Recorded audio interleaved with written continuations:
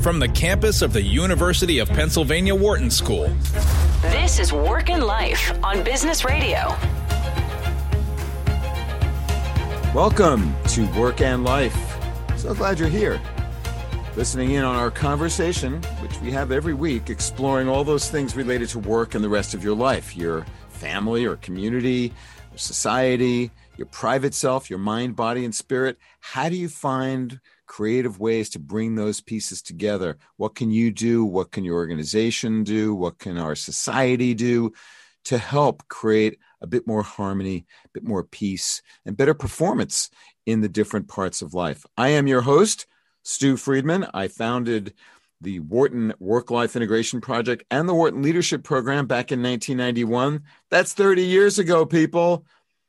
And now I run a management consulting and training company. It's called Total Leadership. And if you visit totalleadership.org, you can get all kinds of free information on, well, how we help people and organizations produce greater harmony in the different parts of life while improving performance in all of them. There's videos, free book chapters, assessment tools, all kinds of stuff there.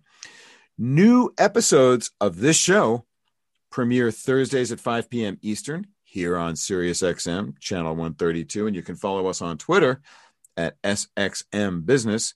I am at Stu Friedman. Well, so many of us have been working from home for quite a long time now. Through the pandemic, there's so much of our attention and our lives are lived now in front of computers and smartphones. Are you feeling burnt out? Are you feeling somehow hurt, damaged by this lifestyle?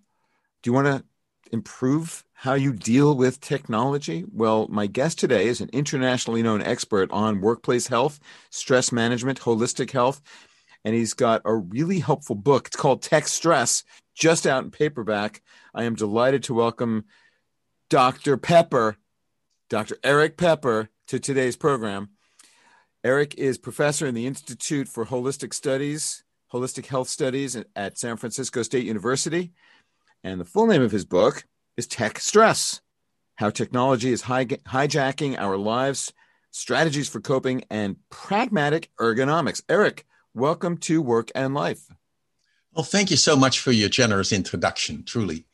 Well, it's great to have you here. Let me just tell listeners a bit more about you. Eric is a PhD in psychology from Union Graduate School, and his undergraduate was at Harvard. He's president of the Biofeedback Foundation of Europe and a past president of the Association for Applied Psychophysiology and Biofeedback. He's done extensive research on the psychophysiology of healing, holistic health, and biofeedback, and has published numerous scientific studies on these subjects, articles that you can find out more about.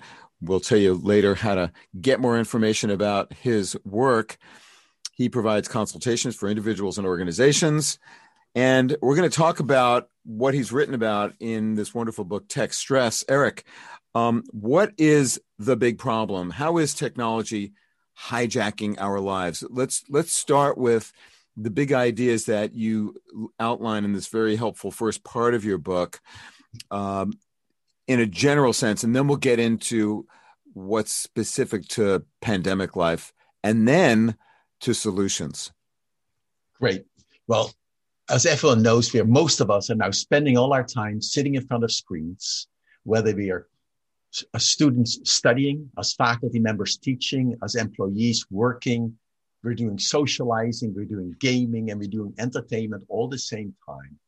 And we really forget that when we are watching the screen, in some sense, we are captivated, we are almost captured by the media, and we just sit and watch. And intrinsic to this is that the signals of the screen activate these old survival evolutionary mechanisms which allowed us to survive. For example, I look at the screen, I focus on it, and as I keep focusing, I don't move, and I keep sitting. And if you really look at people, they sit and they sit and they sit. So it moves right into sitting disease, if I call it that. Mm-hmm. So in that, the quickest interruption is to do movement. Good luck at times. That's one. Second, the stimuli really do activate my autonomic nervous system. I don't know that it happens. Third, it's below your conscious awareness. That's right. It happens and we're not really aware. Mm-hmm. Maybe the best way to give an example of this is have people do a little experiment. I know when you're driving, you can't do that. But in the simplest way, even if you're sitting for a moment, very quickly with your eyes, just quickly look to the extreme right and then to the extreme left, back and forth. And I when I make a noise. Right, left, quicker. And at that moment, you probably held your breath when you were doing it. You stopped, you froze in place almost. You can stop looking back and forth. Okay. I was getting a little dizzy there. Yeah. And naturally, we don't do it that way in life. But really, that's what happens when we look at the screen. We see a new signal going on and we look for a moment. We don't know. And that really was our first observations when we did our research 20, 30 years ago. When people had repetitive strain injury, that was the terminology at that time, about 25 years ago. Mm-hmm. And I remember they would go to the ergonomist because the equipment they were sitting at was probably incorrect. The ergonomist, and that's a person who looked at the ergonomics of your posture, how you interact with the keyboard, with the screen, right? Correct. But really what people said, you have pain in your shoulders, your eyes are fatigued, whatever it is, you're exhausted by the end of the day. It's probably how are you sitting inappropriately? And most people, if you look at them and they're sitting, for example, they start slouching. Their head goes slightly forward to the screen. As they're mousing, their shoulder is slightly up, all without conscious awareness. Eric, you're describing exactly how I am physically active at this very moment. I find myself listening to you. I'm sitting up. I'm moving back away from the screen. And because you and I are speaking on a Zoom call, and that's how we're recording this, even though, of course, people can't see us. So, yeah, that is what's happening. Please continue. What's wrong with what you're just describing in terms of our body motions as we are on screen? So we're just sitting like that. We stay static that way. So one is staticness. Our bodies really are not designed to be static. But the more important part is without any awareness, we stay in this position. Our shoulders are probably slightly up without knowing the moment we are micing, as we're trying to either on Zoom click on the mute button, or if you're doing Excel while working, we're going from one cell to the other. We are under tension and we're unaware. Now going back, the ergonomists, and that's how we first came across it with the people we work with, the clients. Mm-hmm. They had this experts, and they arranged the equipment perfectly according to the best guidelines. I have no disagreement. The guidelines for ergonomic setups, how to sit at desk, are superb. There's a big problem in that concept. What is that? The problem is I can get you the perfect chair that gives you the opportunity to sit correctly. It doesn't mean you will. So the second part is you need to teach the person how to be and how to work in a work style. And at work often, if there's a lot of work pressure or if the social atmosphere is more difficult or stressful, there's usually higher symptoms as well. So there's an interaction of how the person uses themselves. So when we had this first person, this client who came, after having seen the ergonomist, had a perfect setup, we monitored him, and then we observed basically three things.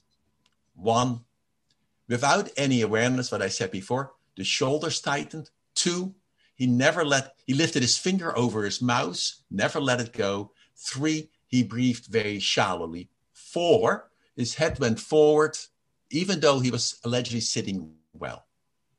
And just for everybody, if you want to do a mini experiment to see what really happens to you, don't do it when you're driving.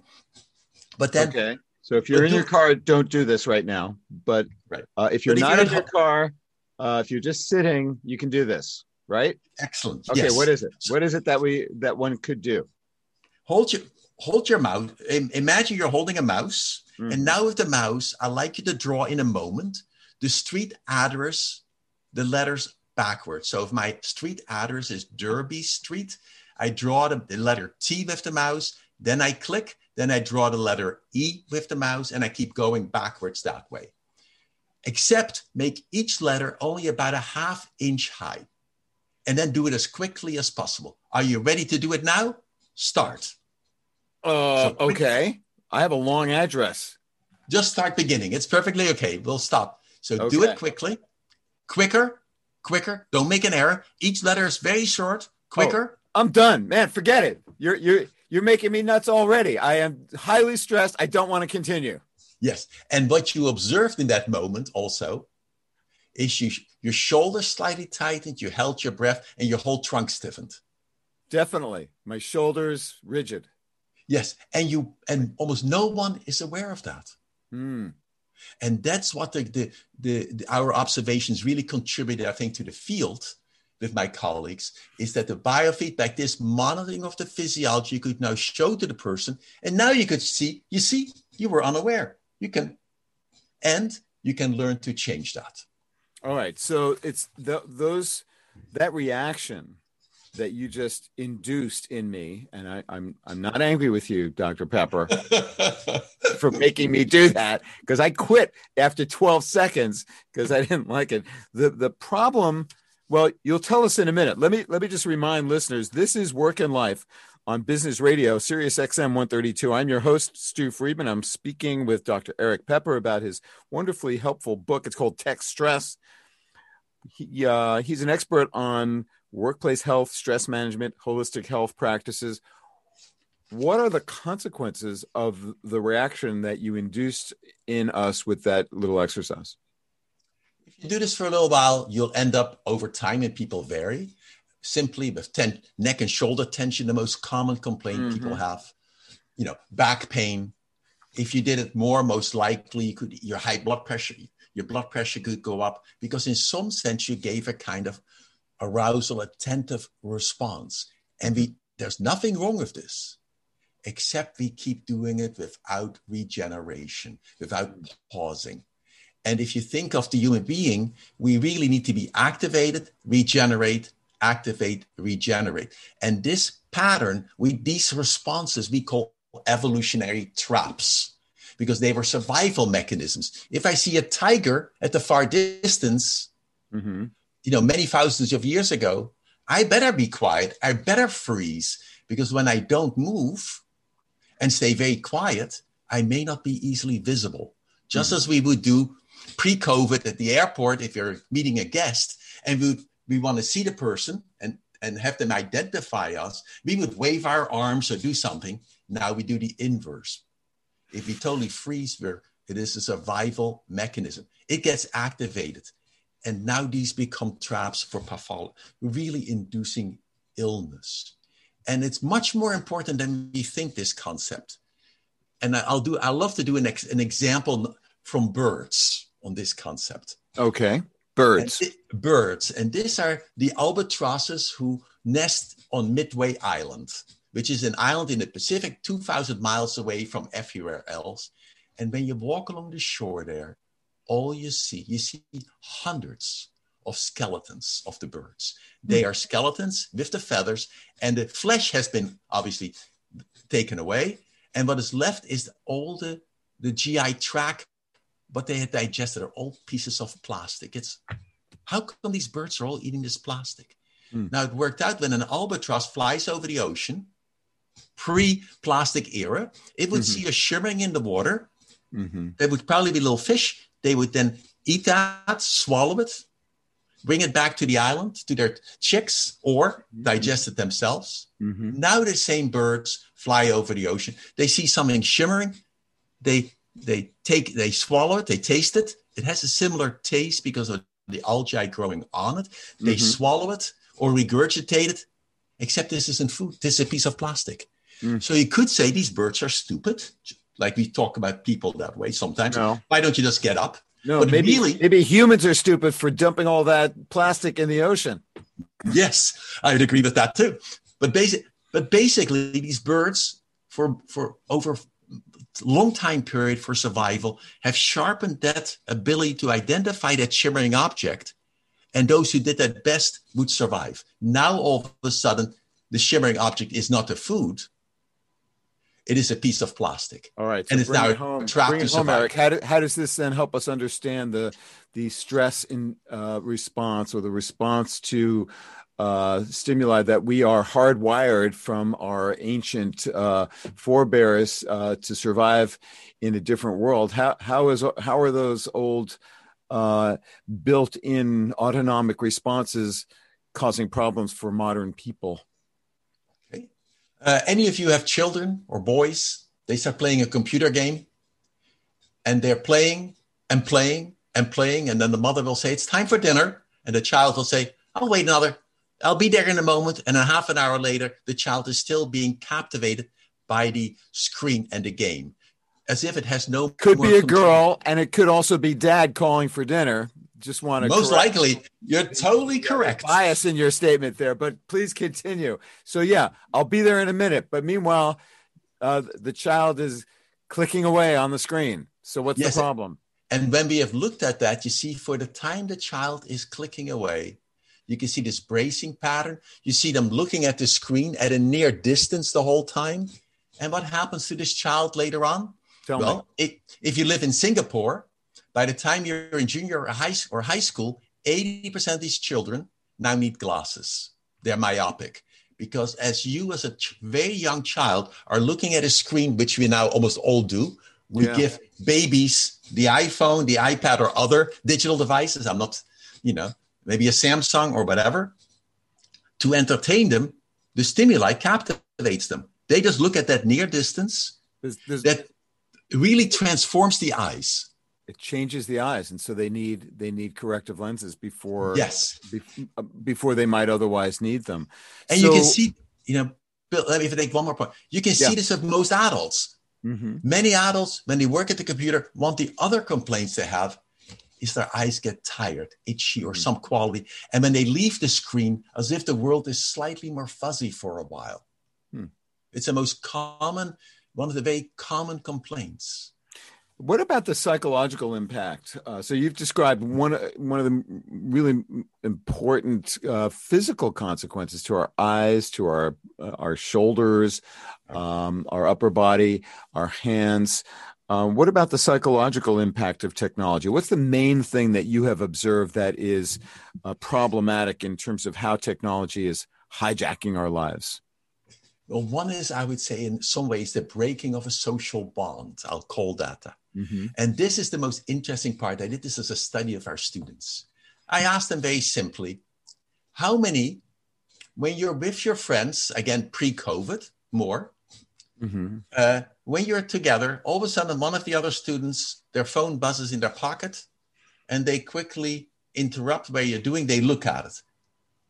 Almost all experience that as being kind of rejected. It's like negated. It breaks that social bond. They are not really aware that they're doing it. And yet when you ask the students, how many of you are doing that yourself?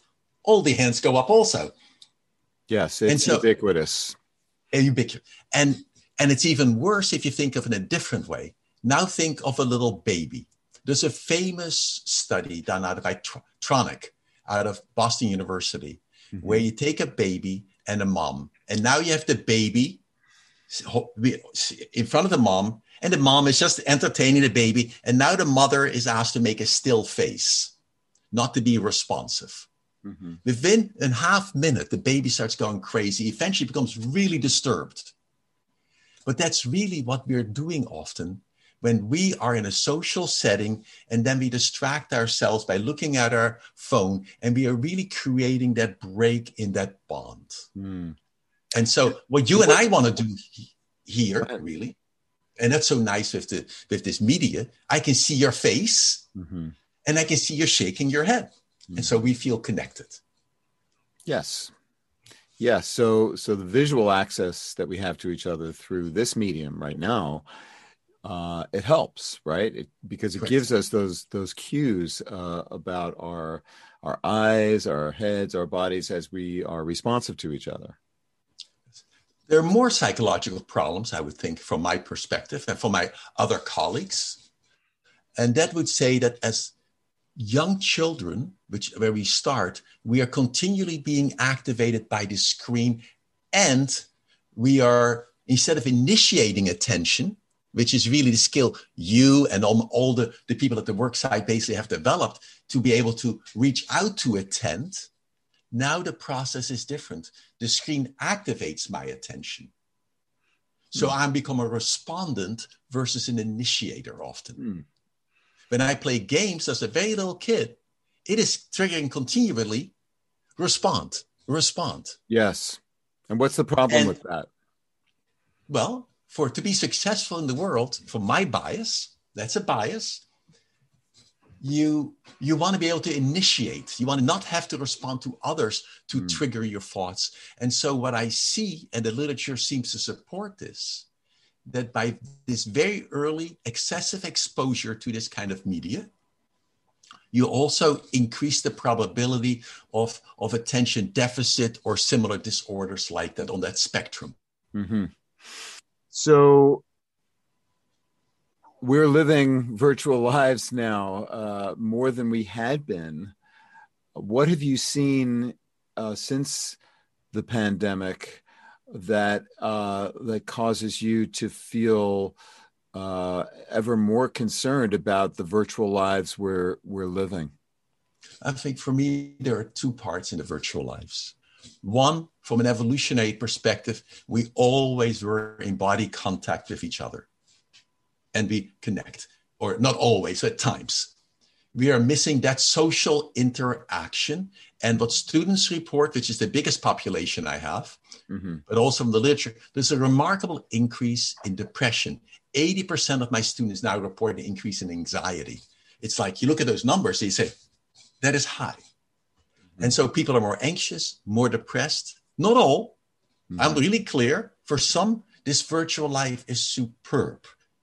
You know, and I'm thinking of my daughter who just gave birth, for example. And congratulations. Thank you. And because she and her husband both work at home, it was a great time to be pregnant.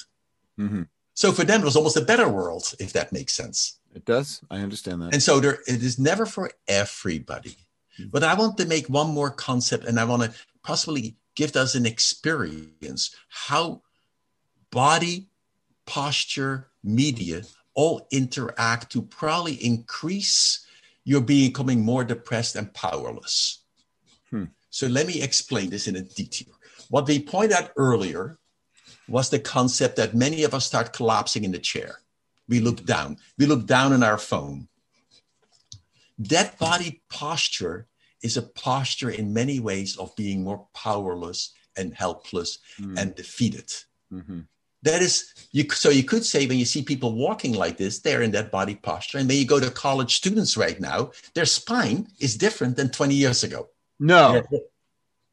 On the average. Wow. They're slightly more bent forward. And that's a signal of... Well, if I keep... Okay. So that may lead to direct physiological effect. It affects their breathing, but also affects their thoughts and attention. So let me give an example of this. Okay. And I would love to do this as a mini experiment. I'll describe the experiment and the results, and people can do it by themselves later because it takes two. Okay. So what you do, it's a very simple study, and we have published these. All you do is just sit and you collapse down and look down. So you're a little bit in a slumped position, looking down. The classical cell phone look. You look down. The cell phone look. All right. So you're looking down. You've got your phone in your hands. Your thumbs. You don't need your phone even there. You're just there in that body position. Okay, but I'm just trying to imagine the posture. So I'm looking down. My head is bent. My chin is pretty much touching my chest. Right. I'm slightly leaning forward. And your spine is slightly like a letter C, a little bit slightly. Okay. Your arm is maybe even curled in because your shoulders are rotated in to hold the phone. All right. Okay. I'm there. Now in that position, I like you to just evoke hopeless, helpless, powerless, defeated memories, one after the other. Just evoke one after the other. We normally do this for about 30 seconds, but that's too long on the air. Okay. After 30 seconds, you don't change your position. Now evoke only empowering positive memories. I want to sit up. No, don't sit up. Keep the same position. I know, but that's my impulse is to want to sit up. You make different. That's a very good point. But okay, I'm staying with it. Okay. Do that for 30 seconds. Now you shift your position. Now you sit way up. Okay. Almost you open your shoulders more. Your palms can be up on your lap. Now look slightly up, not too far up, but your eyes are slightly above the horizon. Mm-hmm. Now evoke in this position only hopeless, helpless, powerless memories. And again, we would do this for 30 seconds. And then after 30 seconds, evoke only empowering positive memories. Okay. Hang on to that thought. We have to take a short break here. When we come back, you're going to explain to us how we can use this experiment to learn something useful about managing tech stress in our crazy lives these days. So please stay with us, folks. We're just going to take a short break here. When we come back, I'll continue my conversation with Dr. Eric Pepper. I am Stu Friedman. This is Work and Life on Business Radio, Sirius XM 132. Stay with us. We'll be right back. You're listening to Work and Life on Business Radio. Hey, welcome back to Work and Life. Really glad you're with us. I am your host, Stu Friedman, and we are talking today with Dr. Eric Pepper, who is an internationally known expert on workplace health, stress management, holistic health. We're talking about his work and his latest book, just out in paperback. It's called Tech Stress: How Technology is Hijacking Our Lives, Strategies for Coping, and Pragmatic Ergonomics. All right, Eric, just before the break, you took us through that experiment of different postures, thinking depressing thoughts of hopelessness and, contrary-wise, thoughts of feeling empowered and capable. So what are we to take from that little experiment that you took us through? Well, just what you almost personally reported when you were made it more difficult for me to do the study, and the smile that when you said, gosh, when I'm collapsed and I asked you to think positive thoughts, you want to sit up. Mm-hmm. What did we find? Overwhelmingly, the data is truly overwhelming, that when people are in the slouch position, they find it much easier to evoke hopeless, helpless thoughts than when they were sitting upright and looking up. That was one. Two, when they were in the slouch position, a study I did with Yimei Ling in Kaohsiung, when they are collapsing down and they think of positive images, the brain literally had to work more harder, be more activated to evoke the positive memories. It's, so your posture influences what you're capable of thinking about and imagining for yourself and your identity in the world at that moment. Is that right?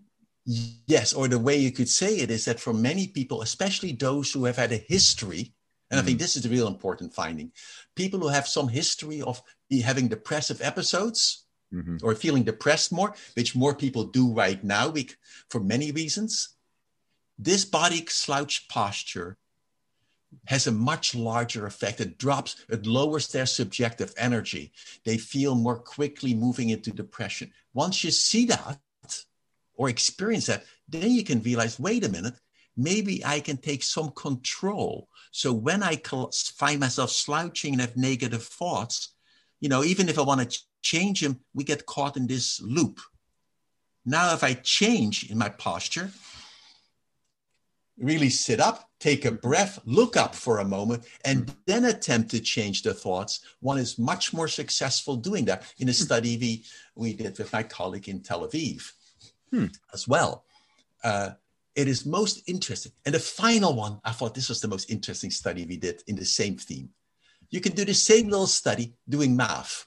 It's really maybe stereotypic threat, but it's math. You ask people to mentally subtract the sequential number many times. So subtract the number 7 from 114. That's 107. That's 100. That's 93. You can make it easier or more difficult, depending. That's the mental task. Okay. Now you ask them, you can do this in groups. We do this in classes. That's easy. So it's very well controlled. Half the class slouches, half the class sits erect, etc. And then you just have them rate how difficult it is or how impossible it is to do the math mentally. And then you see that for almost all of them, not all, but for more than 80% or so, during slouch, it's significantly more difficult to do the mental math. For some, it becomes impossible. Most interesting. Right. So not everybody. So your posture actually influences what you're capable of thinking and how quickly you can do problem solving and probably other aspects of daily living as well. That's incredible that you've demonstrated that. What does that mean in terms of what people can do? I'd like to dig into some of your favorite coping strategies for living in our tech world, our ubiquitous technology. What should people take note of? There's a lot in here. We're not going to be able to cover everything, obviously, but what are some of your favorite tips for what people can do now to gain a greater? The first thing, your point is totally well taken. Let me give 2 quick tips just on the kind of posture. One, when you're at home, we don't only sit at the computer. We sit on our couch while we're watching television or some form of streaming services. As a potato might, correct? Yes. Let's potato, couch potato, right? However, if you sit that way, and I now do this myself, I take a little pillow on the couch. I put it in my lower back where my kidneys are. I put my bottom all the way back in the couch. And now when I sit, I'm leaning more back and I'm open in front. And so I'm not in that depressive posture. I'll call it for a moment a more powerless posture while I'm watching streaming videos. And by having the pillow there, I don't have to think about it. If I have to use my brain to do activities, it's much harder to do it.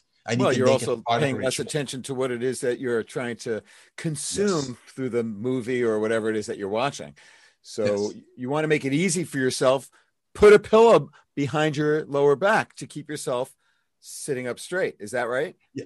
Correct, but many people make an error. They put the pillow too low, so they really slouch more. So it's really your bottom goes all the way back. There's a little pillow at your mid back more. Okay. So you're opening up in that sense. You have more presence. Another word to think of it. That's one.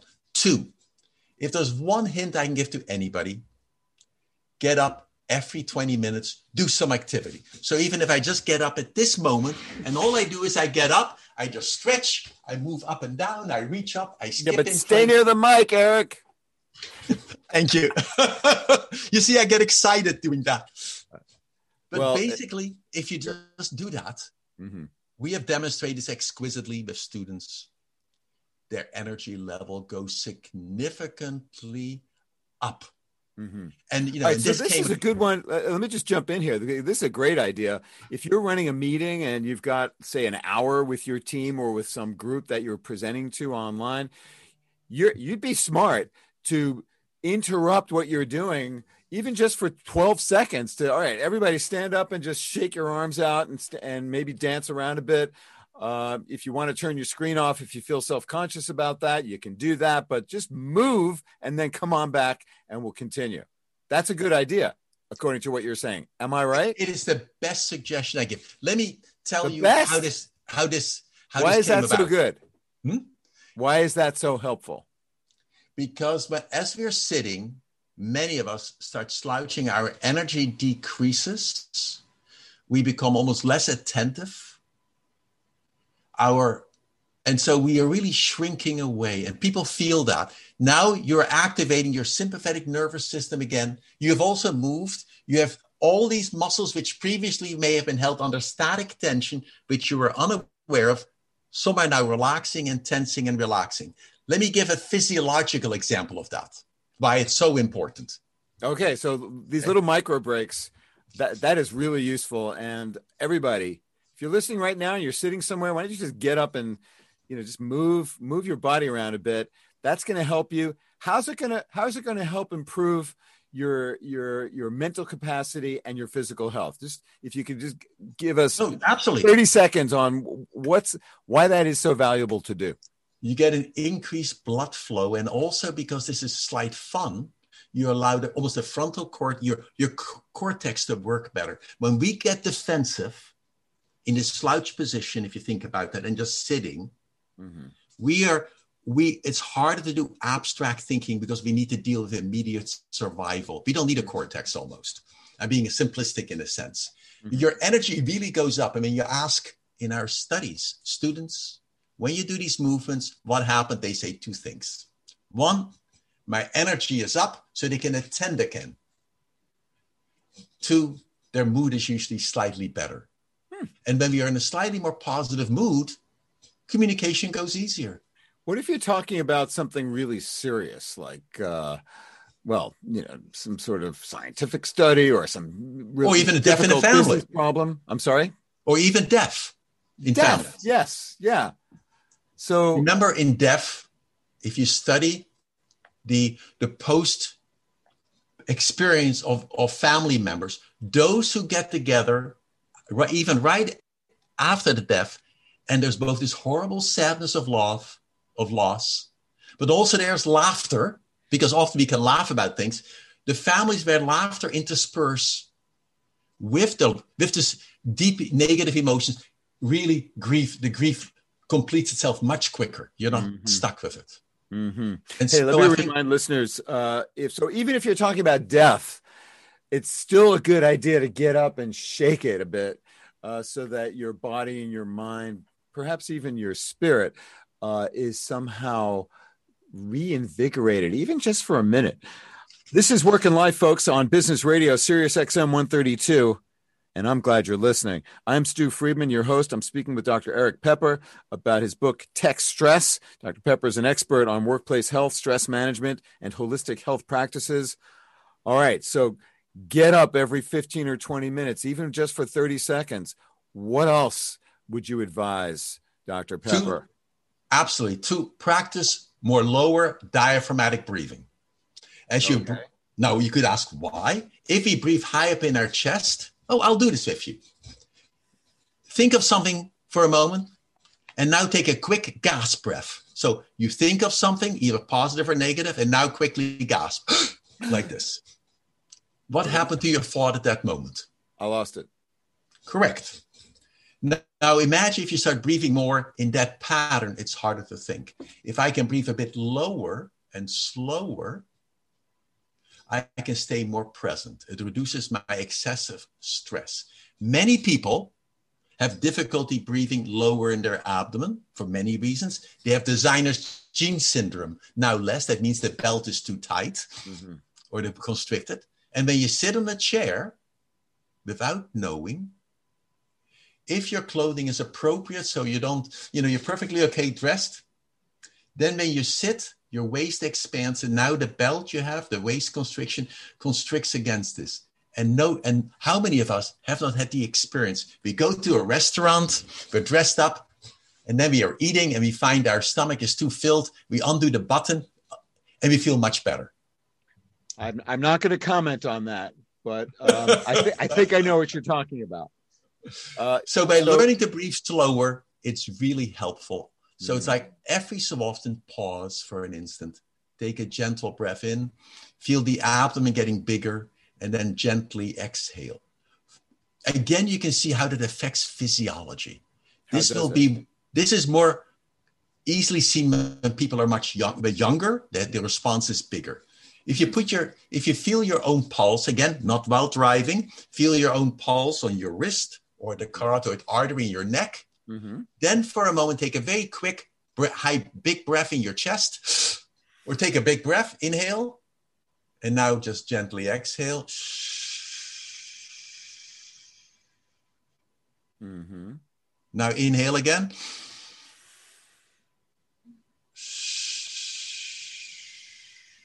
And what most people would observe, and this is highly, the amplitude decreases as we get older, is that when you inhale, your heart rate speeds up, and that when you exhale, your heart rate slows down. So this is a rhythm that is intrinsic to the body. And by learning to breathe, exhaling slower, you can reduce your own stress and regenerate more. And of course, what you're describing here is is an essential aspect of most meditation practices and mindfulness practices, right? Yes. Correct.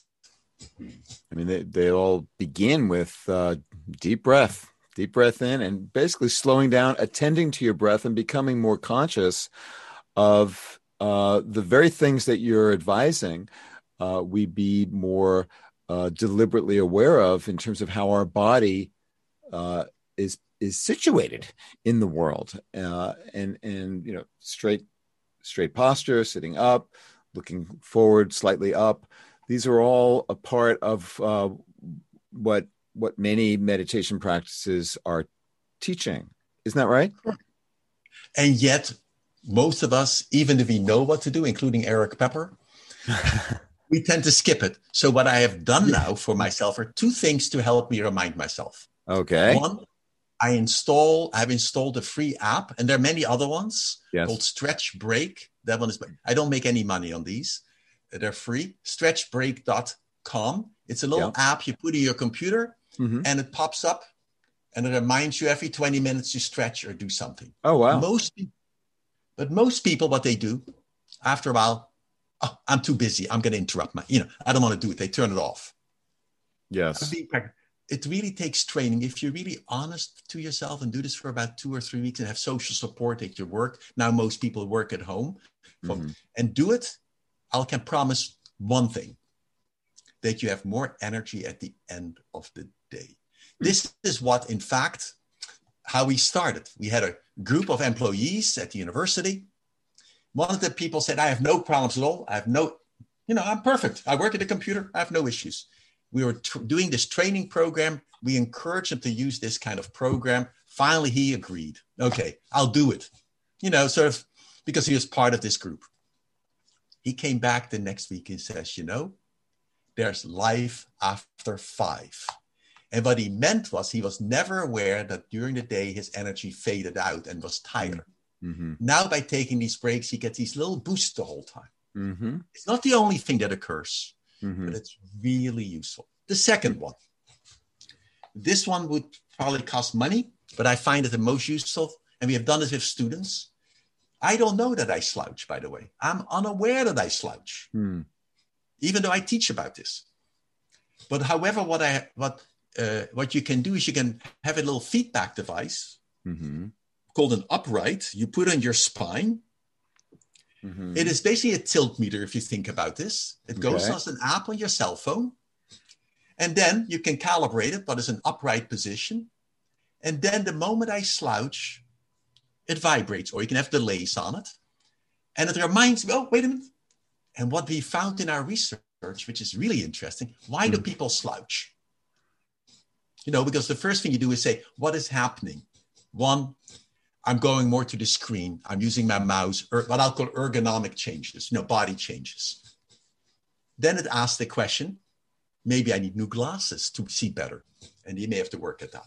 2, I'm getting tired. If that's the case, well, take a break, do something, many other things. 3, even a short break, even a very short break is better, a lot better than no break at all, right? Absolutely. I mean, I will do this. Let me give you an experiential feeling how important small breaks are. Okay? All right. That happens also in your neck and shoulders, and your cognition is the same way. But I'll do it by a metaphor with your leg. As you're sitting, lift your foot slightly off the floor, about an inch off the floor. Okay. The right foot. Keep holding it there. Keep holding it. All Keep right. holding it. And after a little while, depending how long you do it, depends how long you can do it, depends how much I pay you. But basically, keep holding it. Now you start feeling slight discomfort, and probably another minute or 2, you really would be uncomfortable. I think that's probably the case. Okay. I think that's enough. I will grant you that. All right. Foot down. Now, these are the same muscles, however, we use while walking. And most people who have no hip or knee or foot problems can walk for miles and have no problems. Why is that? Because the muscle tightens and then relaxes and regenerates. Tightens, regenerates. This is the metaphor of a very low-level static tension, which we hold in our bodies and even of our thoughts. And so what's the recommended action here? The recommended action is essentially keep moving. Don't stay in a static position. Mm-hmm. If you are stuck on a problem, often if you keep being stuck in the problem, the word stuck says it already. What I highly recommend, get a different point of view. That means go outside, take a walk, look at the trees. Then when we may come back, we have a different perspective to the old problem. This is also true in our physio, when we feel tight physically. Just moving. Even if you can't get outside, simply walking around your room is going to be helpful in the way that you describe it. We've not got much more time left. You've got a whole bunch more in your book about things that people can do. I wonder if you can give us your favorite skills for sanity. There's a whole section on skills for sanity. What's one that you find is most helpful these days? Well, one of the skills for sanity, I think I love the exercise of rewriting failure into success. Okay. Which is real, because so often we blame ourselves. We did something, blank. I should not have done that. Here, this is Sirius XM. We okay. occasionally use language that you wouldn't find on network TV. Please continue. So we say, I should not have done that.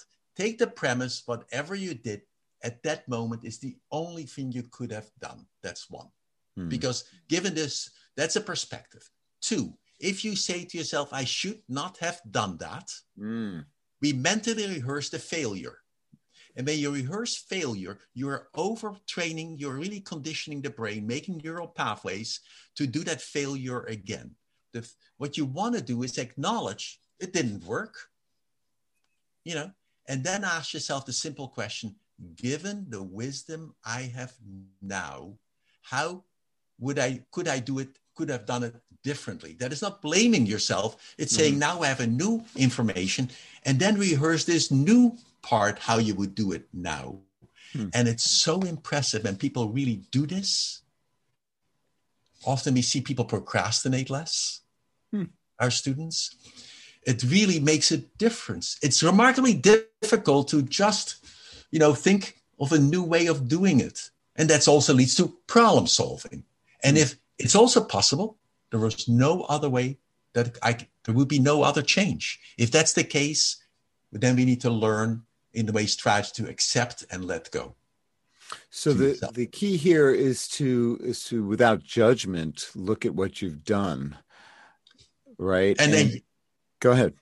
And at that moment, acknowledge really that given all the conditions, whether you were drunk that day, it makes no difference. But at that moment, you didn't yet have the skills to do anything different than what you did. But that's the awareness saying, okay, I accept it. It doesn't mean if I did something horrible or bad, I shouldn't apologize to somebody. I'm not saying that, but you couldn't have changed anything at that moment. However, you can learn from it. And then you ask the question, I can see a new option for this. And now rehearse that new option many times. Rehearsing it. And that is the part we have learned from our peak performance work with athletes. When they do that, their performance improves. So the key is to be, again, consciously and deliberately practicing a way of thinking about performance that changes your performance musculature, you might think of it as, or perhaps you have a better way of describing it. What changes? It's a very good way, because basically when you are doing a mental rehearsal of something, if I rehearse blaming myself, I should not have done that. Then all I do is I make that pathway. It's like I do it more. So more likely I'll do it the same way next time, which is what many of us do. We keep saying, I should not do, versus saying, I did it. Let me think, how can I do it differently? And I would almost act that out. And then it gives a new option of a pathway. It's like mental rehearsal, which almost every speaker does. Or when you give a talk, you rehearse at least the topics you want to address. I would actually probably do better if I did that. But yes, that's what you do.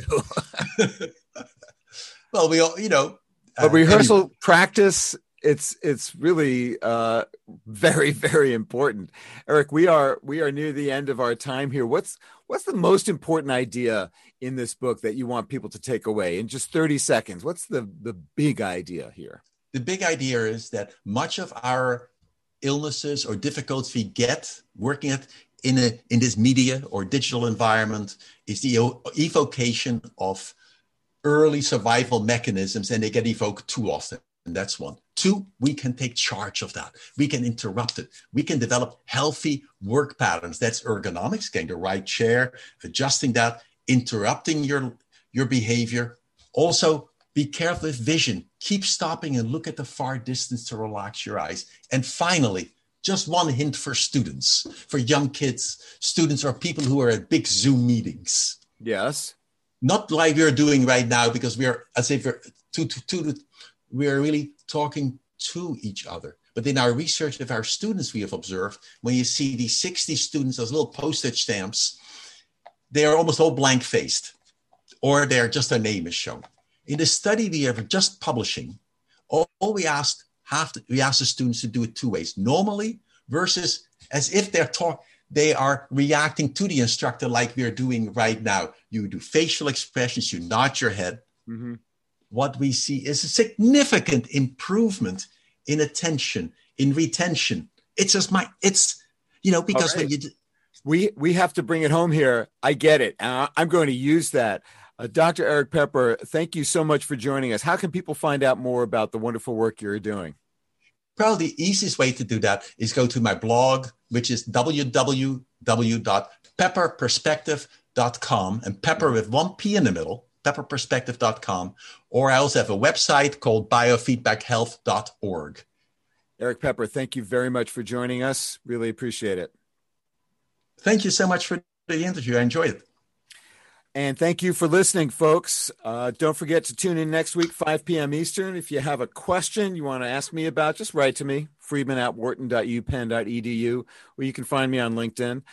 And visit totalleadership.org if you want to find out about all the stuff we've got there that might help you find a greater sense of harmony and better performance in the different parts of your life. Thanks, Patty Hall, our producer, and our sound engineer, Chris Tooks.